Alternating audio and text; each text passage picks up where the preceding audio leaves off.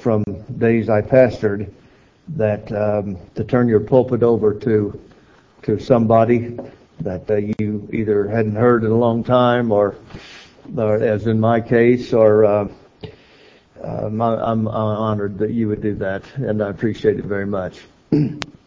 I know your pastor's wife's brother and sister-in-law and family down in, I knew them in Sacramento, California when I pastored there. And it's good to see you again and to be here. Sermon this morning is from the book of Acts. If you have your Bibles, turn with me, please, to the book of Acts. I have a story there that I want to read to you that I believe you know quite a bit. But I just want to make sure, sometimes our familiarity with something, well, what's the old line? Familiarity breeds contempt. And now you would never say, I have contempt for the Scripture, and I don't mean that. But sometimes we read so fast, we just get past. And I want to make sure we're hearing the important text. I'm reading at the verse, chapter 9 and verse 1, and asking God to help us there. I'll read quite a few verses of Scripture this morning, and eventually I'll land on one, and that's good. And I'll try to get us out of here in time for the potluck. I wish they'd changed the name from potluck. Potluck sounds like whatever luck you have, it's in the pot or something. I don't know that, and I've been to some of those. Evidently, I had some bad luck because it was not good what was in that pot. So I don't know. Change it to covered dish or something like that. Or anyway. All right. Are you ready? You found your place. Acts 9 in the first verse. Meanwhile, Saul, still breathing threats and murder against the disciples of the Lord. I just kind of want to stop there for a minute. Threats and murder against the disciples. And he went to the high priest and he asked him for letters to the synagogues at Damascus, so that if he found any who belonged to the way, men or women, he might bring them bound to Jerusalem. And now as he was going along and approaching Damascus, suddenly a light from heaven flashed around him, and he fell to the ground, and a voice saying to him, Saul, Saul, why do you persecute me? And he asked, Who are you, Lord? And the reply came, I am Jesus, whom you are persecuting. Get up and go and enter the city, and you will be told what you are to do. The men who were traveling with him stood speechless, because they heard the voice, but they saw no one. And Saul got up from the ground, and though his eyes were open, he could see nothing. And they led him by the hand and brought him into Damascus. For 3 days he was without sight, and neither ate nor drank. Now there was a disciple in Damascus named Ananias. And the Lord said to him in a vision, Ananias. And he answered, Here I am, Lord. And the Lord said, Get up and go to the street called Straight, to the house of Judas, and look for a man of Tarsus named Saul. At this very moment he is praying, and he has seen in a vision a man named Ananias come in and lay his hands on him so that he might regain his sight. But Ananias answered, Lord, I have heard from many about this man, how much evil he has done to your saints in Jerusalem. And here he has the authority from the chief priest to bind all who invoke your name. But the Lord said to him, Go, for he is an instrument whom I have chosen to bring my name before Gentiles and kings and before the people of Israel. And now this last verse is the verse we'll concentrate on today. I myself will show him how much he must suffer for the sake of my name. We're going to get down to the end, and I'll just tell you now, I'm going to invite you to ponder the question, how much would you suffer, really, for the sake of the name of Jesus? What would you be willing to put up with? What would you bear? That the name of Jesus might get to go forward. Make sure you notice now that the saving Christ is now the active Christ. And He is working to bring about glory to His name. The God who saved you now uses you. Sunday mornings we greet each other, sometimes with handshakes, sometimes with hugs. A pretty good level of favorability exists between each other. We're all gathered here because of the great things that the Lord has done for us. But now I'm asking you to consider a change in what Christ's activity is. From the joy of saving us, from the joy of being with us. I need you more than ever. I do, we all do. Amen. But here, in this text, the saving Christ is now the working Christ. And He is working to demonstrate the glory of His name in the subsequent life and ministry of Saul, who we call Paul. Maybe I ought to ask you, do you believe in that kind of intervention? And maybe before that, I ought to say, do you think that Jesus values the kingdom of God and what can get done in the kingdom of God in and through your life more than He values whether or not it's difficult for you for a particular day or week or month or season? How much are you willing to put up with, really? For the sake of the name of Jesus. We're going to get down to the end. We're not anywhere near it yet, but we are going to get to the end. And when we get there, I'm going to ask you, don't act like it's a surprise.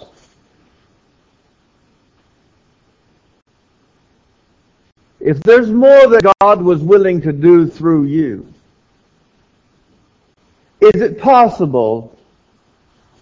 No judgment from me necessarily.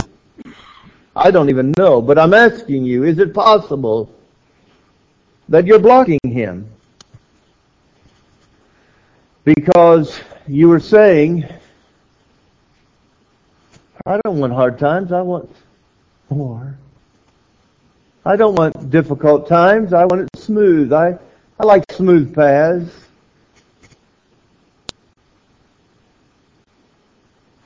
Let's remember this about Paul. It began in this story as Saul. I want to make sure you hear this. I think you know this, but I want to make sure we fit it into the message. Saul, now Paul, before the event in Damascus, Saul was a big-time Hebrew. We're not talking about some riffraff on the street. We're talking about a big-time Hebrew, highly educated, trained under a person named Gamaliel, whom all Hebrews during that particular time would have gone, whoa! He was serving our God, the God of Abraham, Isaac, and Jacob, and serving Him to the best of his ability. And that, if you read Paul's testimony, he was without blame. Anybody here without blame? This was a very godly man whose life was lived out, perhaps, absolutely, of course, simultaneously with the name of the person, Jesus Christ. And this work of Christ, which he identifies in verse 2 as the way, capital W. I believe this is one of the first times, if not the very first time in the Scripture, that the advancing Christian movement is identified as the way, capital W. Paul, if he found any who belonged to the way of Christ was a new thing that was happening. And up till now, it wasn't clear to Paul whether or not this was in fact a new thing God was doing. And Paul, and some of you connect with this, Paul was just dying to make sure that the old way didn't get overrun by the new way. And he was on his way to do what he believed God, our God, the God of Abraham, Isaac, and Jacob, wanted him to do. And he had gone to the high priest, and he had letters, and if he found anybody, he was going to lock them up and drag them back to Jerusalem, and there they might face death, if not, in fact, murder. And on the way to do that, God turned his whole life upside down. Here's another theological word for you.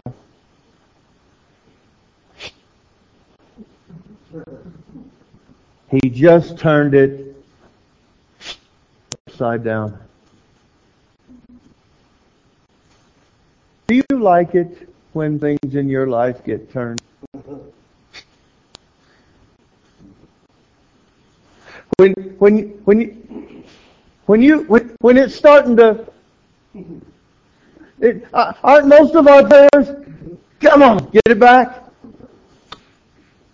The idea that God can do this and make something better than this out of this, that God could use this better than he could ever use this,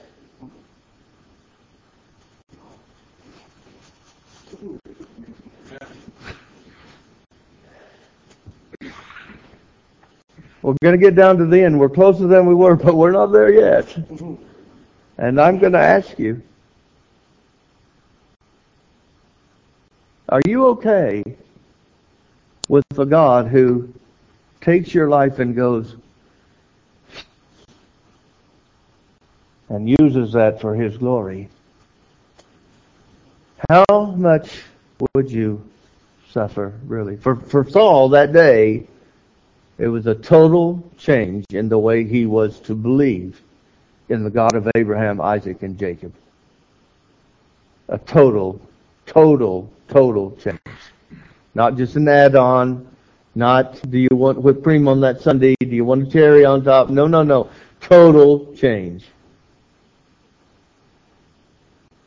At which point, the history of Paul's encounter is almost, the way he responded to me is almost more dramatic because the whole thing was turned upside down.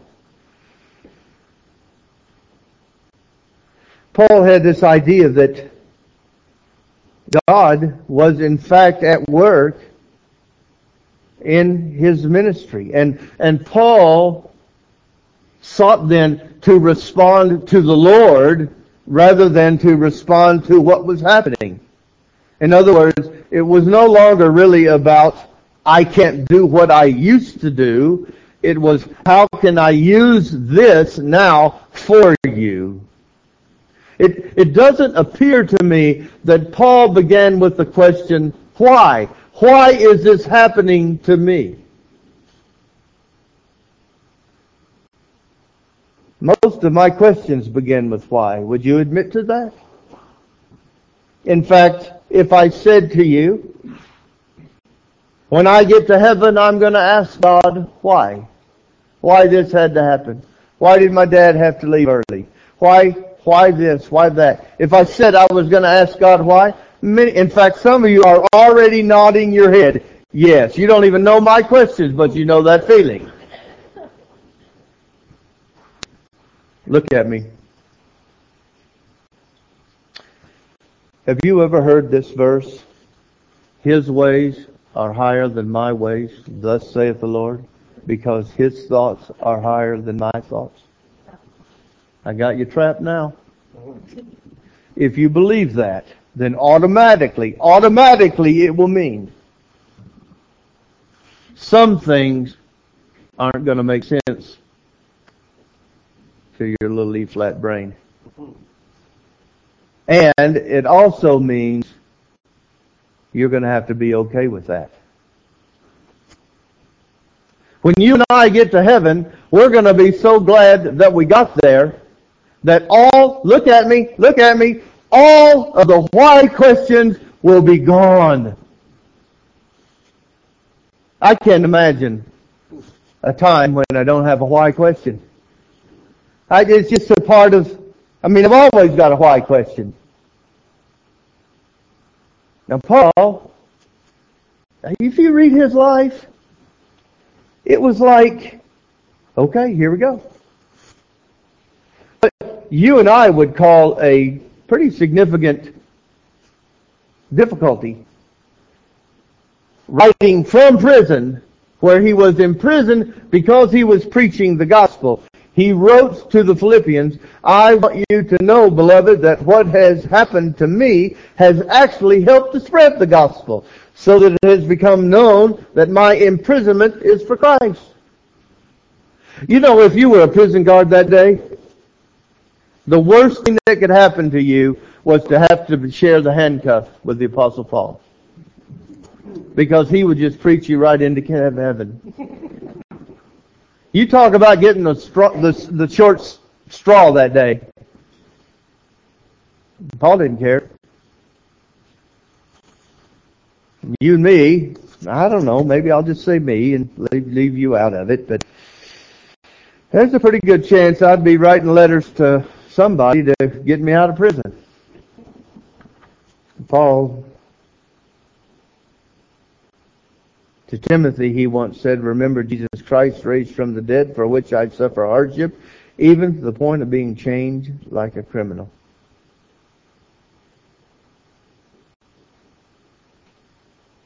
Maybe an important question for you and I to be asking during of our life is not why, but how does this serve to advance the gospel? How can I take this and use it? What am I learning about what God is doing in me right in the middle of? Now, some of you have some upside downness that I don't know anything about. Some of you have lost children. Some of you have lost jobs. Some of you have lost different things. And I don't have a shelf for that experience. And I want to be careful and kind, etc., etc. But I want to say, the answer is not why. The answer is what. How can you use God, what is happening in my life? How can you use that to advance your name? I, myself. Are you hearing the personal responsibility that Jesus is taking for what is going on in Paul's life? I will show him. Leave it to me, Ananias. Ananias says, Lord, we've heard about Paul. He's a bad guy. Even now he's here to lock us up and drag us back. I got your back covered, Ananias. Leave it to me. I will show him how much he must suffer for the sake of my name. I think the question today is, how much would you be willing to put up with so the name of the cause of Christ would be advanced? You know,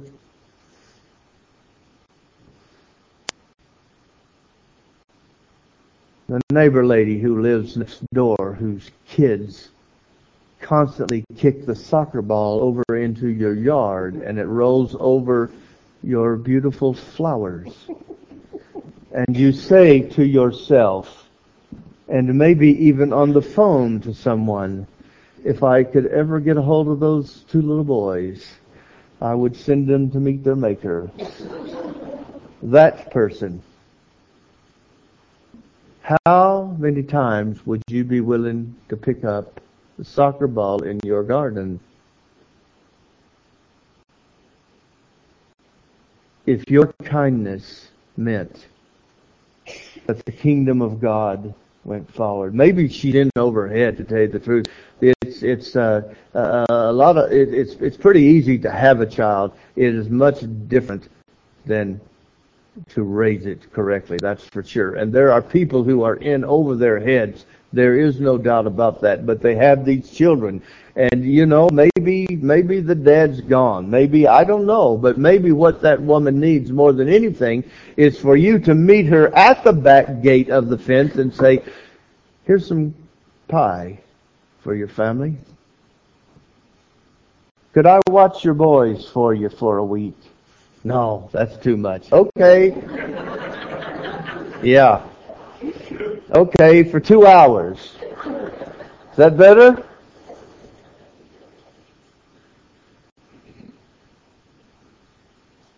See, we tend to focus on our loss, and we tend to focus on how we are being affected, rather than looking at that and saying, now, how can this be used for God? Now, it's the upside downness of the kingdom. I mean, that's the way it works. Whoever wants to save his life must lose it.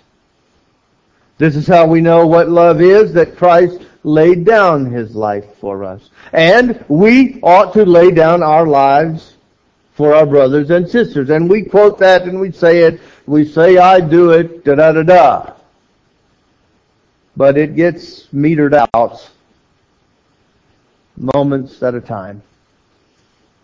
It gets metered out a cup of coffee at a time. Raking their leaves at a time. It gets... What would you put up with? You got somebody that you work with that you don't like? How long have you been praying they get another job?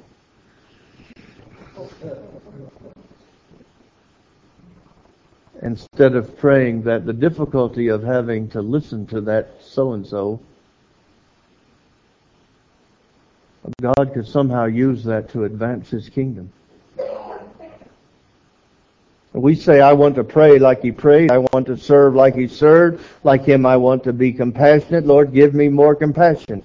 But rarely, if ever, do we hear anyone say, I want to suffer the way Jesus suffered. Or I want to have to put up with nincompoops the way he put up with them. Or I want to have to put up with people who...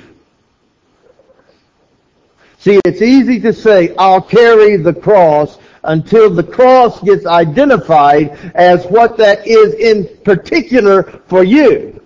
And when the cross gets identified as love that person, we want to change it. See, no more of this, give it back. That's what we want. We're going to get down to the end. We're closer. And I'm going to ask you to pray specifically that the person who comes to your mind's eye, when I start talking about the neighbor and the person at work, and I mean, you know who they are. They're just right now, even now. You know who I'm talking about. And I'm going to ask you, would you pray? Would you ask God to put this hardship in proper perspective for you for the sake of the kingdom of God?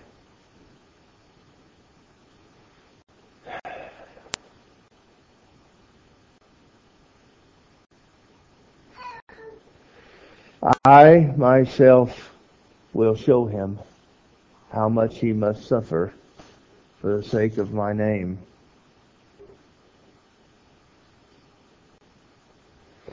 Paul said, I am now rejoicing in my sufferings. In my flesh I am completing what is lacking in Christ's afflictions. Have you ever read Paul's list of all things? It's a pretty tough list, to tell you the truth. Yeah, it's found, I believe. You can tell I'm thumbing here to try to find it. Yeah, here we are. 1 Corinthians 11, beginning at the 23rd verse. For I have received from the Lord what I handed to you. I don't think I found it there.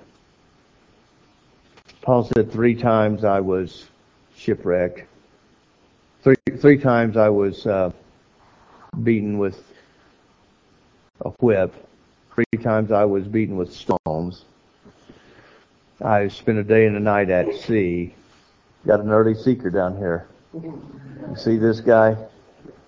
Put it all on the altar, buddy. Put it all. There you go. There you go. Right there. And that's awesome. Yeah, there you go. Can you climb up there? Yeah. Oh, here comes the party pooper right there. There we are. There we are. Every party has a pooper. That's why we invited you. All right.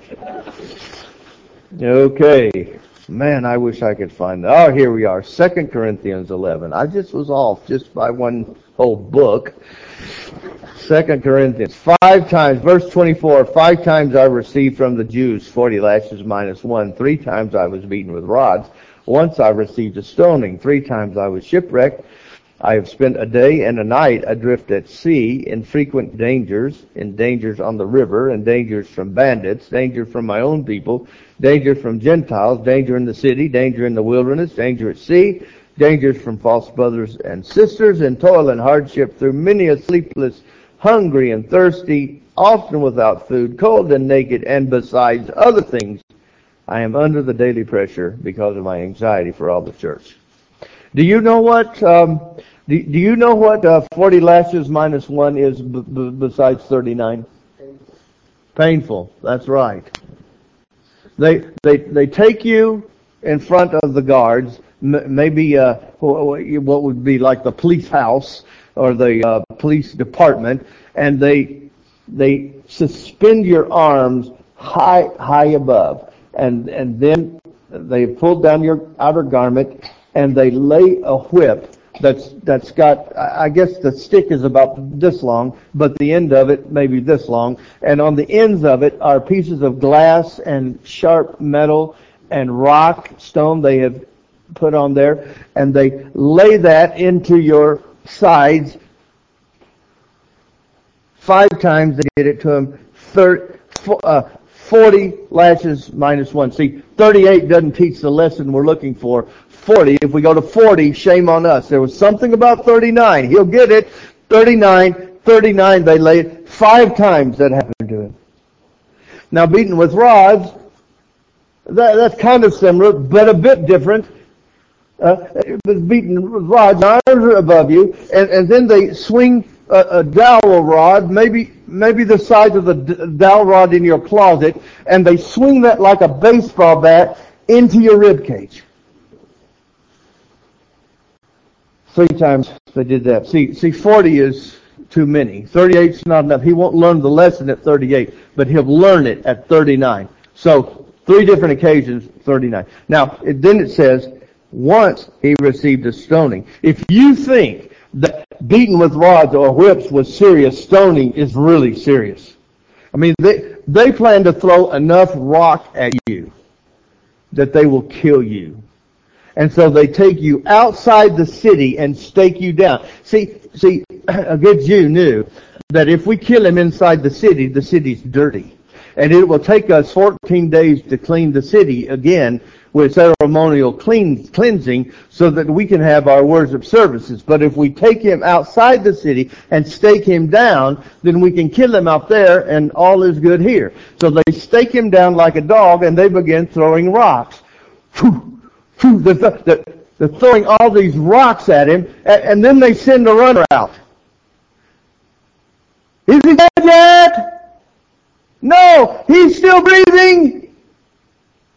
Throw some more rocks. And they throw some more rocks. They throw more, and finally he says, "That got him."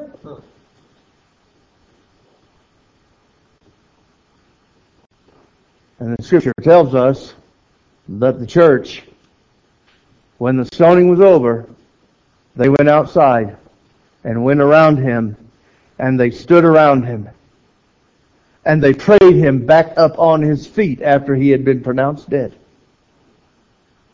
And he wiped off the dust. And he went to the next town, and he took his text, and he preached the same message. I'm telling you about rock number 3. I would be crying out.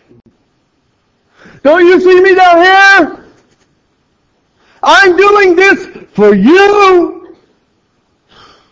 Stop the rocks.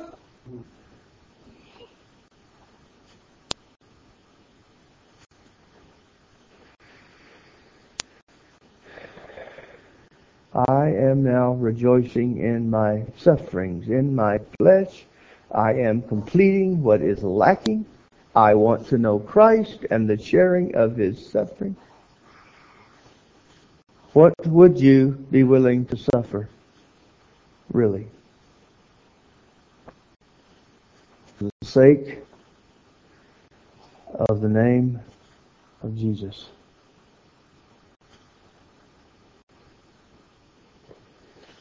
I thought about it again this morning when we were singing that song.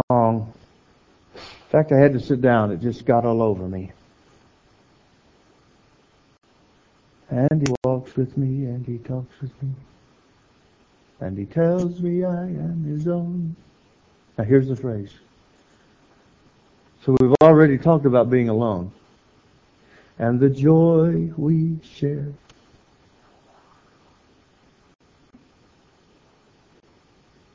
See, look at me.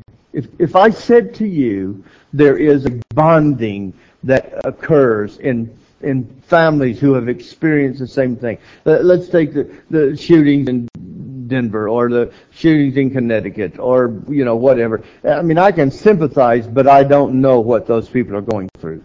But I'm telling you, look at me, I am telling you that there is a bonding with Christ that comes from sharing in the hard places. Hello, that it comes from sharing in the suffering, that comes from living the upside downness of the kingdom of God. There is a sharing that comes in that you won't get to know if you will spend all your time trying to say to him, fix it, get it back the way I want it. I want every...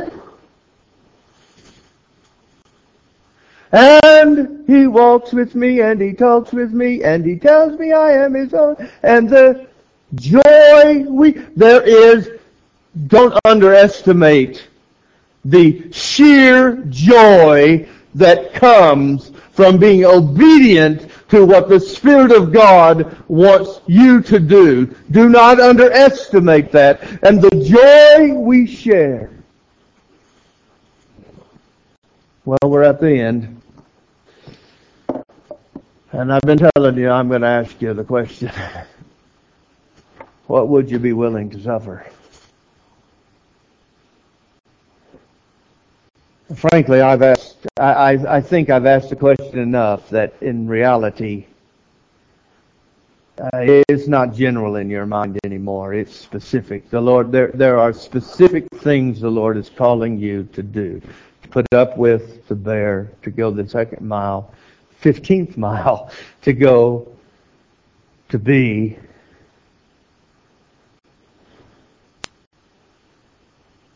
And I want to give you opportunity before we go today to talk to God about that.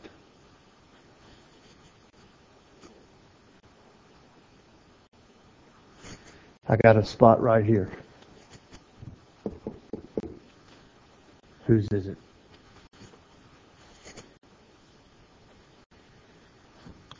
I got a spot right here. Who's this? Who's this belong to? Who needs to talk to God about what they've heard today?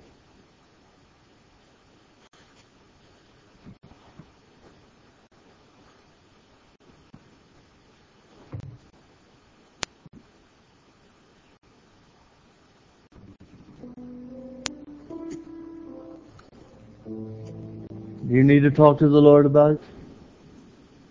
How much are you willing to put up with?